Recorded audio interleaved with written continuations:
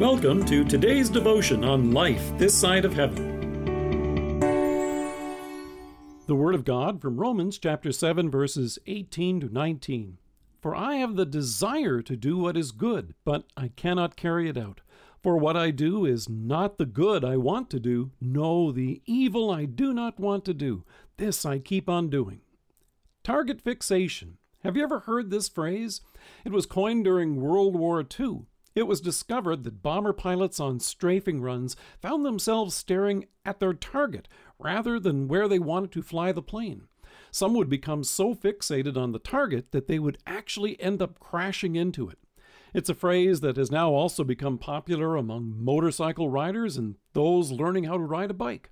Ron Wallace, the former president of United Parcel Service International, tells a story about this in his book, Leadership Lessons of a UPS Driver. He says, when Monica was 5 years old, her uncle took her to a large empty parking lot to teach her how to ride her new bicycle. The lot had plenty of room and no obstacles except for one gigantic light pole on the far side of the lot. As her uncle steadied the bike and Monica began pedaling, she gained her balance and he knew it was safe to let her go. All of a sudden, though, she looked up at the light pole on the far side of the parking lot and began screaming, "I'm going to hit the pole! I'm going to hit the pole!" Her uncle shouted, "No, you're not. Just turn the handlebars." But Monica kept her focus locked onto the light pole and kept pedaling. Guess what?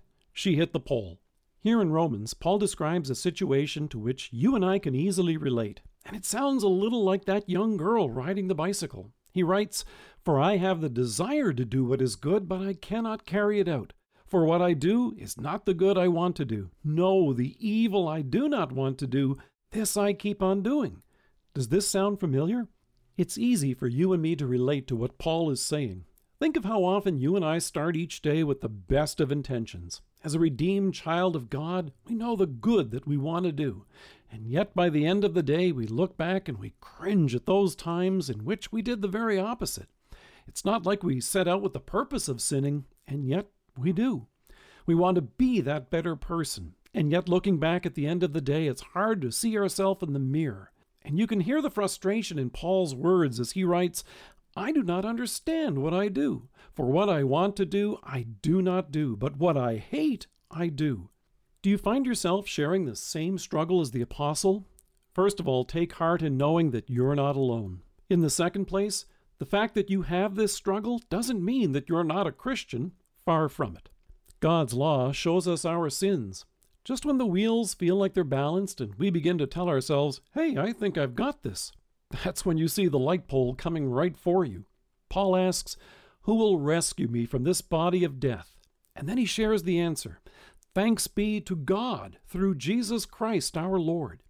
Instead of focusing on our efforts, our exertion, our struggle, Paul reminds us to set our focus on our Savior.